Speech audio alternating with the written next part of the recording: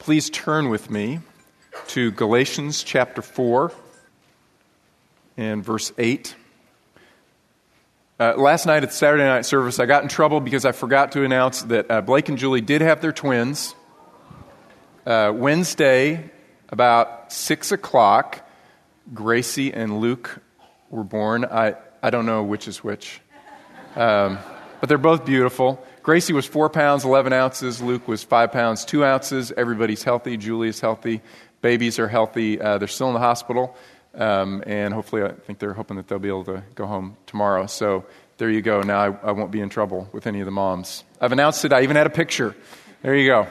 I did some research this week on phobias. It's amazing what things are classified as phobia. I want to share some of my research with you. Okay, some of these phobias you may not have heard of before. Ablutophobia is the fear of washing or bathing. A few folks at my house who have ablutophobia sometimes. They also have ergophobia sometimes. That's the fear of work. Now, actually, I don't know if it's a fear or just an aversion. It's more, ergoversion instead of ergophobia. But they display both of those. They also periodically have lecanophobia, which is the fear of vegetables. There's a fear called chaetophobia, which is the fear of hair. It's strange. There's also paganophobia, which is a very specific fear of hair. It's the fear of beards. Crazy fear of beards. Chronophobia. You don't want that because you're always afraid. That's fear of time. Geliophobia, the fear of laughter. That'd be terrible to have. Telephonophobia, fear of telephones. Xenoglossophobia, the fear of foreign languages. Was that French? You don't want that. Okay, and here's my favorite. This is my favorite. Okay. Hippopotamonstrosesquipedalophobia, which is, ironically, the fear of long words. Isn't that awesome? My wife has a phobia, and I asked permission. She said I could share her phobia with you. She has coulrophobia, which is the fear of clowns. Yeah, clowns. They can be kind of scary, can't they? I don't know if she had a childhood experience. She doesn't remember, but the fear of clowns. Phobias, I'm being silly. I'm making fun of them. But they can be very real and very debilitating and very destructive to our lives. How do you overcome a phobia? Maybe you're saying, well, I don't have any phobias, Brian, so that's fine. This message won't apply to me. Well, what about, do you have any addictions? Or do you have any sins that are just habitual, that you just can't seem to put aside? And maybe they're not the big ones, that get you in trouble socially. Maybe it's just impatience, or your tongue, or anger. Any of those things. It could be a phobia, an addiction, a habitual besetting sin. How do you overcome those? What's the dynamic? Well, it's all the same. The first step is interesting. It's basically admitting you can't overcome it. You can't do it. You cannot overcome it on your own. I was having lunch with a friend of mine earlier this week, and we were talking about a variety of things. And it was interesting because if you go back and you look at either Alcoholics Anonymous, which helps overcome addiction to alcohol, or Celebrate Recovery, which is also overcoming a variety of addictions. If you look, the first rule or principle in both of these is the same. For Alcoholics Anonymous, it says, we admitted we were powerless over alcohol, that our lives had become unmanageable. We confessed we can't change ourselves. Celebrate Recovery says this, I realize that I'm not God. I admit that I am powerless to control my tendency to do the wrong thing, and my life is unmanageable. Do you realize that the first step in actually being changed is to completely surrender your will and say, I can't do it? It's very humbling, isn't it? It's very humbling. As I've been reading through Galatians chapter 4 and just studying on my own and thinking through this passage, what I've noticed is these images of children keep coming up in my mind. So here's your image for the week. Okay? I have a very good friend who had a baby, and this a couple of years ago, and he asked me, he said, when do you see children's will beginning to emerge? And I said, well, when you change her diaper, does she arch her back? And he said, yeah, she does. I said, there you go. I said, they come out completely, not just needy, but selfish and self-centered and demanding, and their will emerges almost immediately that they say, I will have my way, rather than saying, no, your way, Mom and Dad. They don't come out saying that. They don't.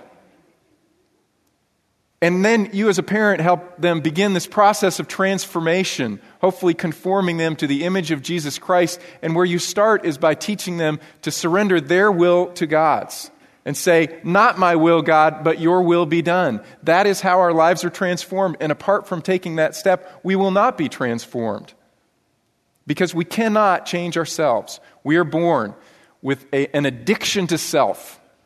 We are born completely addicted to pursuing our own self-interest.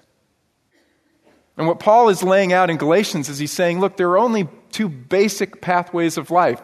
One in which we say to God, your will be done, and the other in which we say, my will be done.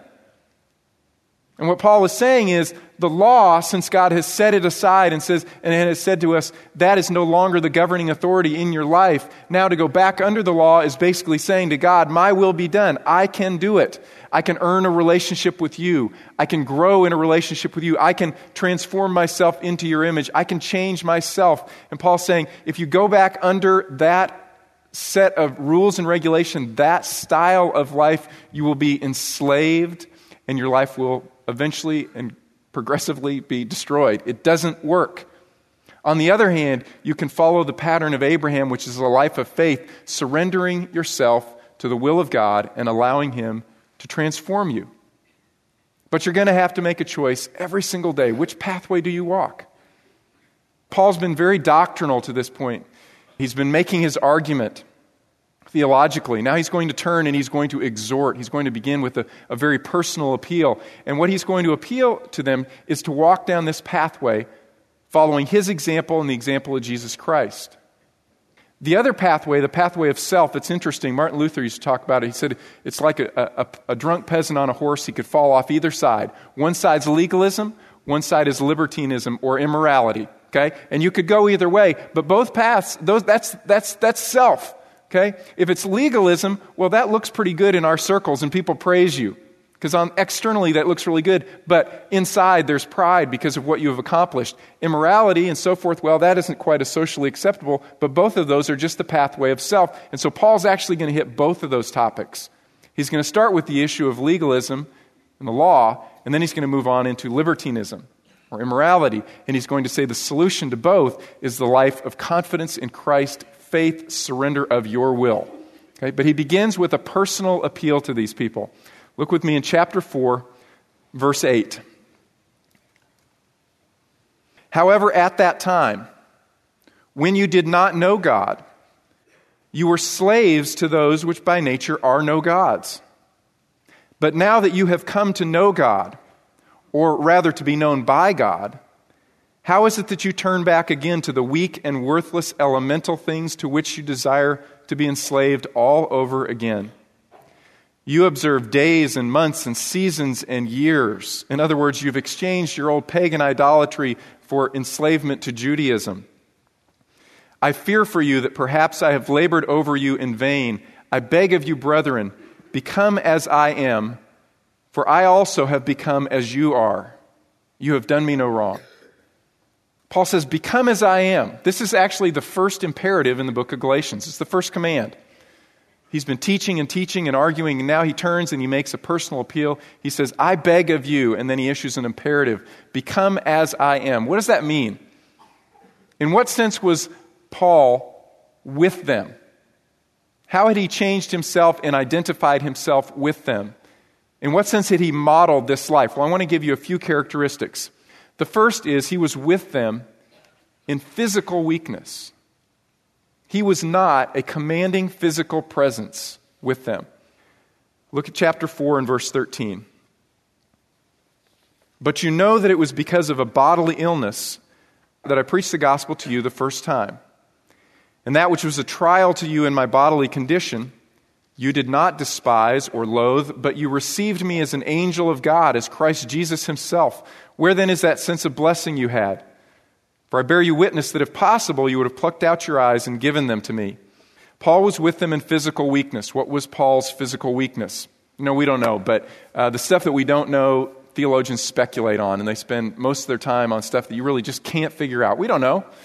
Some say maybe he had epilepsy, because one of these words talks about this word for despise means to spit out, and if someone had an epileptic attack, they might foam at the mouth, say, oh, maybe he has epilepsy, or maybe he caught malaria in that region. Others say, well, he had eye problems. Remember, he had to write one of the letters. He signed it with his own hand. He said, see with what large letters I write. Maybe it was an eye problem, because these believers say, well, we would have plucked out our eyes and given them to you. The fact is, we don't know. Others say, well, maybe it was the same as the thorn in the flesh, but the problem is we don't know what the thorn in the flesh was either. Okay, we don't know. The Galatians knew exactly what the physical illness was, so he doesn't talk about it, because he's writing to them. The point that's important to us to think about is, why was it a temptation for them to despise Paul or look down upon Paul? Why was that a temptation? Paul was an apostle. Why would they look down upon him? I want you to keep your place here in Galatians and turn back to 2 Corinthians chapter 10. 2 Corinthians chapter 10, verse 10. Paul's talking about his opponents in Corinth. It says, for they say his letters are weighty and strong, but his personal presence is unimpressive, and his speech is contemptible. Okay, everywhere that Paul went, he had opposition. And one of the reasons he had opposition was he was not a commanding physical presence. He's nothing to look at. Can't we get a better apostle? His speech is unimpressive. They were comparing him with Apollos. Apollos apparently was a very eloquent speaker, and Paul says, I recognize that fact. My speech is not that great, and I'm physically not that impressive, and now he's here in Galatia, and he's a physically uncommanding presence, and his speech is not that good. He's not that good a preacher, and he's also sickly. He's weak. He said, you could have looked down upon me for that reason, but instead, you regarded me as God's messenger. You listened to the message that I brought. You regarded me actually as Jesus Christ himself. And where did the power come from in Paul's message? It came from the fact that he was speaking the truth of God. But he was not ashamed of the fact that as the deliverer, as the vessel through which God spoke, he was weak. Look in chapter 12 of 2 Corinthians, verse 7. Paul talks about this thorn in the flesh. He says, because of the surpassing greatness of the revelations, what God had revealed to him, for this reason, to keep me from exalting myself. You see, there it is, okay, the two pathways. Exalting self, confidence in self, power coming from self. Paul says, so that I wouldn't exalt myself and walk down that pathway, there was given me a thorn in the flesh, a messenger of Satan to torment me, to keep me from exalting myself. Concerning this, I implored the Lord 3 times that it might leave me. Lord, I'd rather actually walk down a little bit different pathway. And God said, no. He said to me, my grace is sufficient for you, for power is perfected in weakness. Paul, I'd rather display my strength through your weakness. Most gladly, therefore, I will rather boast about my weaknesses so that the power of Christ may dwell in me. Therefore, I am well content with weaknesses, with insults, with distresses, with persecutions, with difficulties for Christ's sake. For when I am weak, then I am strong. Do any of you boast of your weaknesses? And I don't want to live that way. I want to talk about things I'm good at. I want to talk about my strengths. Let's not dwell on my weaknesses. I went through so much physical stuff a few years ago. Man, I hated it. And I was just constantly saying, like, Paul, just take it away, just take it away, just take it away. Because I don't want to be weak. And I don't want people to pity me because I don't want to be pitiful. Right? That path is very humbling. To say, God, apart from you, I can do nothing. And Paul says, I'm going to embrace that as actually my strength. So most gladly, therefore, I will rather boast about my weaknesses so that the power of Christ may be present in me and manifest in me. And so the power of Paul's ministry, the power of Paul's life didn't come from his personality or his eloquence or his physical stature. Power came from the grace of God in him. I want you to turn back to Galatians with me, chapter 4, verse 16. Paul says, "So have I become your enemy by telling you the truth?" Paul's ministry was powerful for one simple reason, and that was he stood on the Word of God. He spoke truth. Even though he physically wasn't commanding, God's Word was powerful. And God's words transformed their lives. It was powerful. It was truth. A great story that's told about D.L. Moody. D.L. Moody was also not an eloquent speaker at all. He was fairly uneducated. He had terrible grammar. And every time he spoke, someone would come up and criticize him directly to his face. It's hard for me to imagine, because after I speak, I feel so vulnerable to all criticism and stuff. People would just walk straight up to him and criticize him. One young man kept account of how many grammatical mistakes he made and then handed it to him so that he could work on that. Another man had told him, you really should think about your ministry being a ministry where you keep silent. Can you imagine? Can you imagine having the boldness to walk up and say that to somebody? Can you imagine someone saying that to you? Well, Moody was always gracious.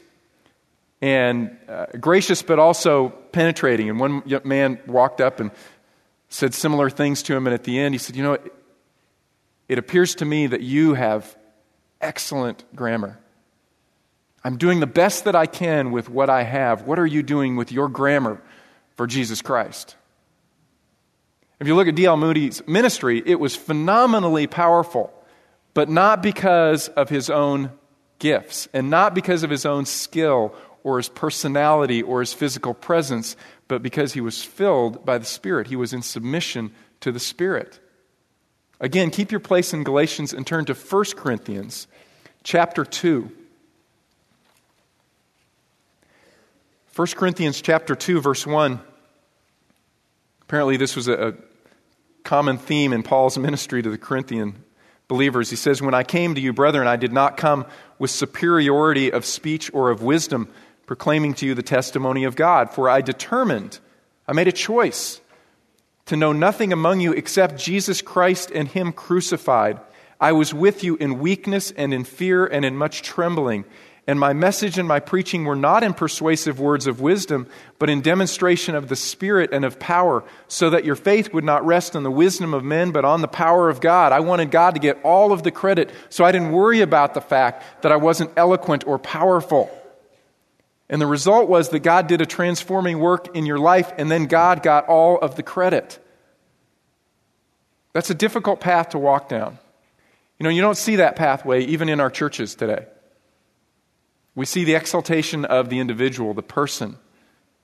And I pray in our church that wouldn't happen. I pray that what would be the transforming power would be just the Word of God. Whoever's delivering it, whoever's leading worship, that we would come with hearts that are receptive to be changed by the power of God, not by the person. Because people come and go. God's Word abides forever. A beautiful illustration of this, you don't have to turn there with me, let me just read it to you. Isaiah chapter 53. "Who has believed our message, and to whom has the arm of the Lord been revealed?" Then speaking of the Messiah, it says, "He grew up before Him," that is, He grew up before God the Father like a tender shoot, like a root out of parched ground. He has no stately form or majesty that we would look upon Him, nor appearance that we should be attracted to Him." That's a description of Jesus physically. You ever think about that? Jesus walked down the road and He didn't turn heads. Isn't that amazing? The eternal Son of God, when He came to earth, He chose intentionally not to put on the best human body available.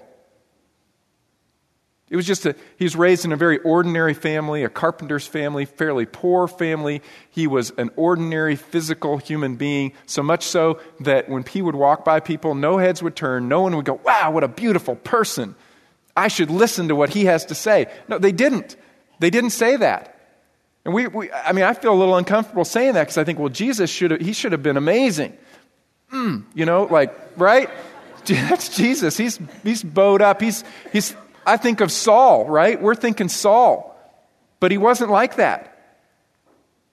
The power was in the fact that he was in submission to the Father. It wasn't even his own personal power. It was the power that he drew in submission to the Father. He said of himself, on my own initiative, I do nothing. I only speak or act as the Father tells me to. Okay? You don't have to be amazing physically or intellectually or in any other respect to have an incredibly powerful life on this earth. In fact, what God would rather use is He'd rather use your ordinariness so that His power is exalted, so that His name is exalted, so that His reputation is exalted, so that people look at us and they say, wow, I would not have expected that out of that guy because he's not much. Well, amen. Okay? But that's a humbling path to walk, isn't it? Where God gets all the credit and we don't grab it for ourselves. But that's the example of Jesus Christ. That's the example of Paul. Let me give you a third characteristic. He was with them with sacrificial affection. Look with me in Galatians chapter 4 and verse 17. Speaking of the Judaizers, Paul said, they eagerly seek you. Okay, they're seeking you also, like I have sought you, but not commendably. But they wish to shut you out so that you will seek them. That's the path that they walk. Gathering followers around themselves, exalting themselves. But it is good always to be eagerly sought in a commendable manner, and not only when I'm present with you, my children with whom I am again in labor until Christ is formed in you. But I could wish to be present with you now and to change my tone, for I am perplexed about you. He says, my little children, with whom I am again in labor. I was in labor the first time when I was trying to introduce you to Jesus Christ. Now I'm in labor again because I want to see Christ formed in you. Do you see the imagery he's using? It's a woman in labor. He is sacrificing for them. He is in agony over them. Now he's not present with them, and it kills him that he can't be present with them and to demonstrate to them again how deeply he loves them. And he reminds them of the sacrifices that he made on their behalf so that they could know Jesus Christ. Remember, he was persecuted. He suffered in the Galatian region. He was stoned nearly to death so that they could have the gospel of Jesus Christ because he loved them so dearly. That's a powerful life, people. When you say no to yourself and you say yes to God, and you say no to yourself and you say yes to the needs of other people, and you give yourself on behalf of other people, that's a powerful life. And since I made a transition out of college ministry, something's happened in my own personal life. I'm doing fewer weddings and I'm participating in more funerals. And funerals are much harder emotionally. But funerals are they're a great opportunity. Just like weddings, I like doing both of them because I always get to present the gospel. There are always people there who don't know Jesus Christ, and I get to tell them about Jesus Christ. So if you ever ask me to do your wedding, it's going to have the gospel. Ask me to do your funeral? No, you're not around, so I can do whatever I want. Okay? I'm going to present the gospel. I've noticed some funerals that I've done, there's hardly anyone there. And there's not a lot of folks saying really wonderful things about that person because the person lived a fairly selfish life. They guarded their time, they guarded their money, and the result was they had a really small life. Okay? And they go out with a whisper. And then I've participated in funerals where the house is packed. The room is full. Everyone would like to have an opportunity to stand up behind the mic, even if they don't like public speaking, but they want to say, this person impacted my life. And some of these funerals are of people who are very quiet people. Very quiet people, but they've just given and given and given and given. And so when it's time for them to go home and be with the Lord, all these people want to show up and send them off because they have poured out their lives on behalf of others. That's a powerful life. Sometimes it's done very quietly. just having people in their home or making a meal for someone. Sometimes it's leading a Bible study or teaching, but it doesn't matter. What it is it's the giving of the life. As Paul said to the Thessalonian believers, we were well pleased to impart to you not just the gospel, but actually our own lives. And the result, if you look in the book of Galatians, is these people saw that, they felt it, they embraced it, that Paul really loved them. And as a result, they said, we wish we could just pluck out our own eyes. We wish we could give you what's most valuable to us so that you could be whole and healthy, Paul. But you can't know that kind of love unless you give of yourself. That's a powerful life. But it's a life of self-sacrifice. That's the one theme that you see running through the life of Paul. Galatians chapter 2, verse 20. He says, I have been crucified with Christ. It is no longer I who live, but Christ lives in me. And the life which I now live in the flesh, I live by faith in the Son of God, who loved me and gave himself up for me. Paul was constantly saying no to himself. He said no to his own self-righteousness. He said no to his own rights as an apostle, to bring along a believing wife, to receive support from these churches. He said no to himself in terms of feeling more comfortable with some of the Jewish rituals and not eating certain meats. But he said no to himself, and he reached across the table and he shared meals with Gentiles. He said, I become all things to all men so that I may by all means save some. It is not about me. I'm going to give all of my rights. This is the pattern of Paul's life. He says to God, your will be done. Not my will, but your will be done. So Paul makes this incredibly passionate appeal. And then what he does is he goes back to the Old Testament and he says, let me give you an illustration of how this works out. Let's look at the illustration, chapter 4 and verse 21. Tell me, you who want to be under the law representing the life of independence from God, choosing my will over God's will. Do you not listen to the law? Do you not listen to this illustration? For it is written that Abraham had two sons, one by the bondwoman and one by the free woman. But the son by the bondwoman was born according to the flesh, and the son by the free woman was born through the promise. This is allegorically speaking, for these women are two covenants, one proceeding from Mount Sinai, bearing children who are to be slaves. She is Hagar. Now this Hagar is Mount Sinai in Arabia and corresponds to the present Jerusalem, for she is in slavery with her children. But the Jerusalem above is free. She is our mother, for it is written, rejoice, barren woman who does not bear. Break forth and shout, you who are not in labor. For more numerous are the children of the desolate than of the one who has a husband. And you, brethren, like Isaac, are children of promise. Now, Paul says, allegorically speaking, he's not saying that this historical account is an allegory. He's saying, let me use this historical account as an illustration. There were two women, Hagar and Sarah. And Hagar had a son, but her son was born completely according to natural means. Sarah's son, Isaac, was born completely supernaturally. These women represent two covenants. One is the Mosaic, which is a covenant of works that God has set aside. Sarah represents a covenant of promise that is received through faith. You don't come and offer anything to God, you just receive it. That's the essence of the gospel. God, thank you for the gift of Jesus Christ.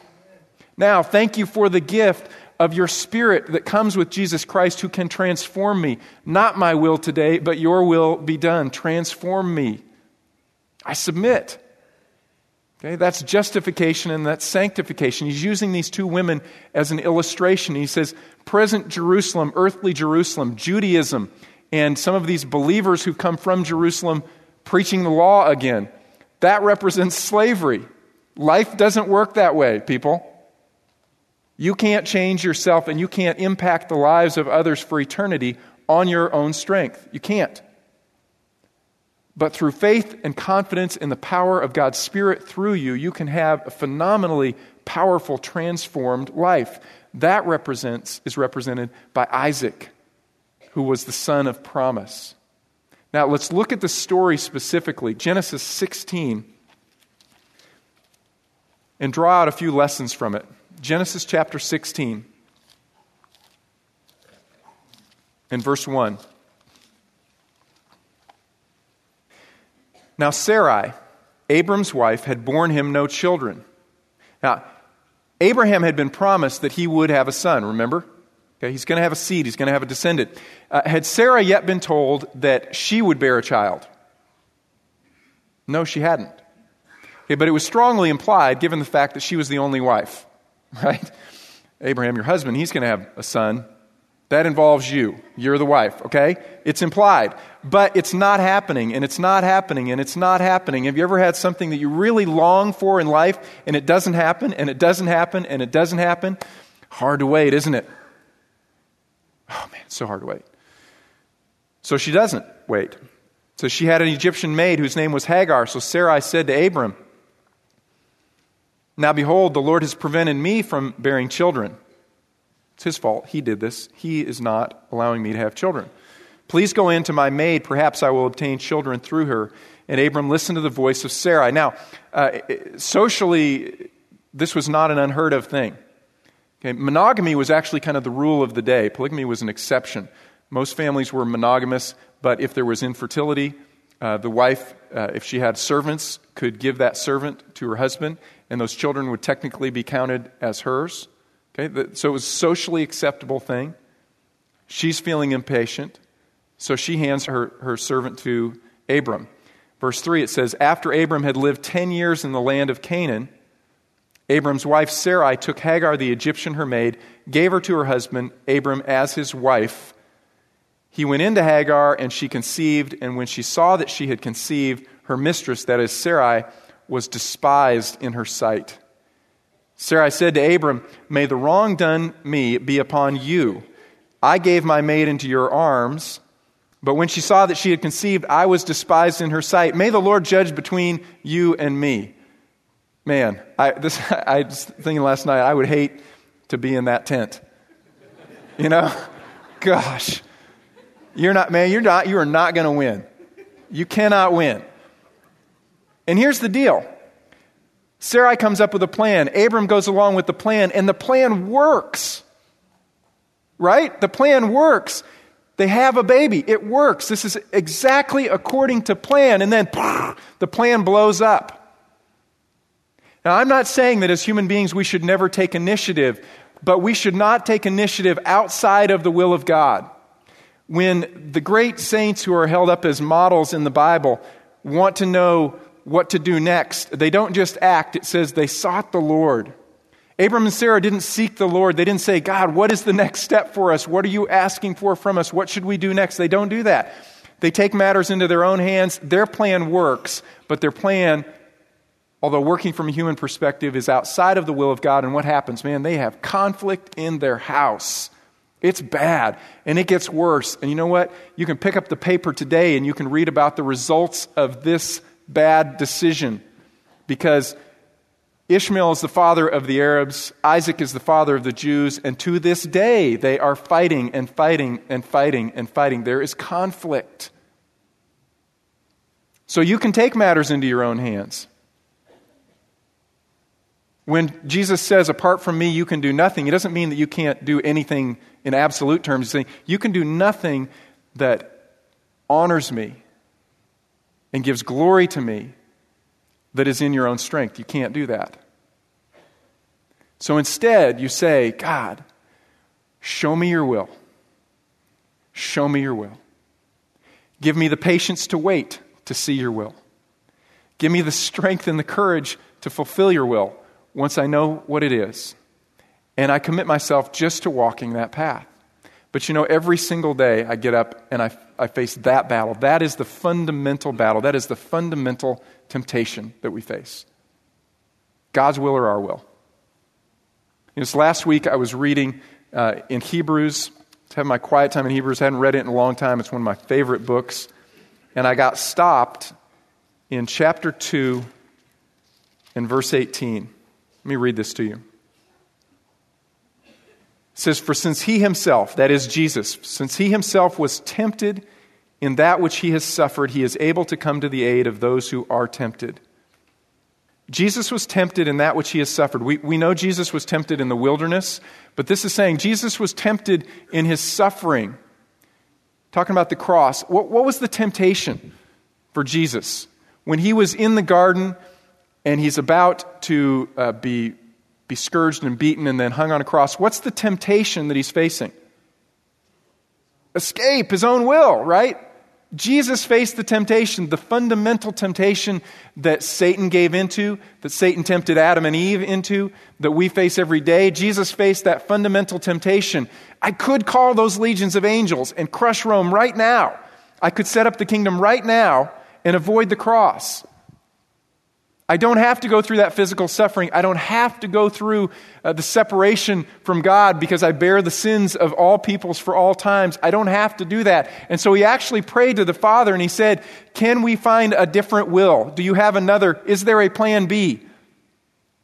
The temptation he faced was to pursue his own will. Even Jesus faced that temptation. But the most powerful prayer that can be uttered was modeled to us by Jesus Christ, and he said, not my will, but your will be done. Men and women, that is the fundamental prayer that brings transformation and strength into our lives. And so Paul concludes this section and he says, cast out the bondwoman and her son. Because you can't mix your will and God's will. Choose God's will or choose your will. And Paul says, please choose God's will. Cast out the bondwoman. Don't try to live in your own strength. And then he's going to go on and he's going to map out for us, what does this look like? Day by day by day. But this is the starting point. And so as we close, I want you just to take a few moments before the Lord and let him search your heart. And ask him to give you the courage to say, God, not my will, but yours be done. Let's pray.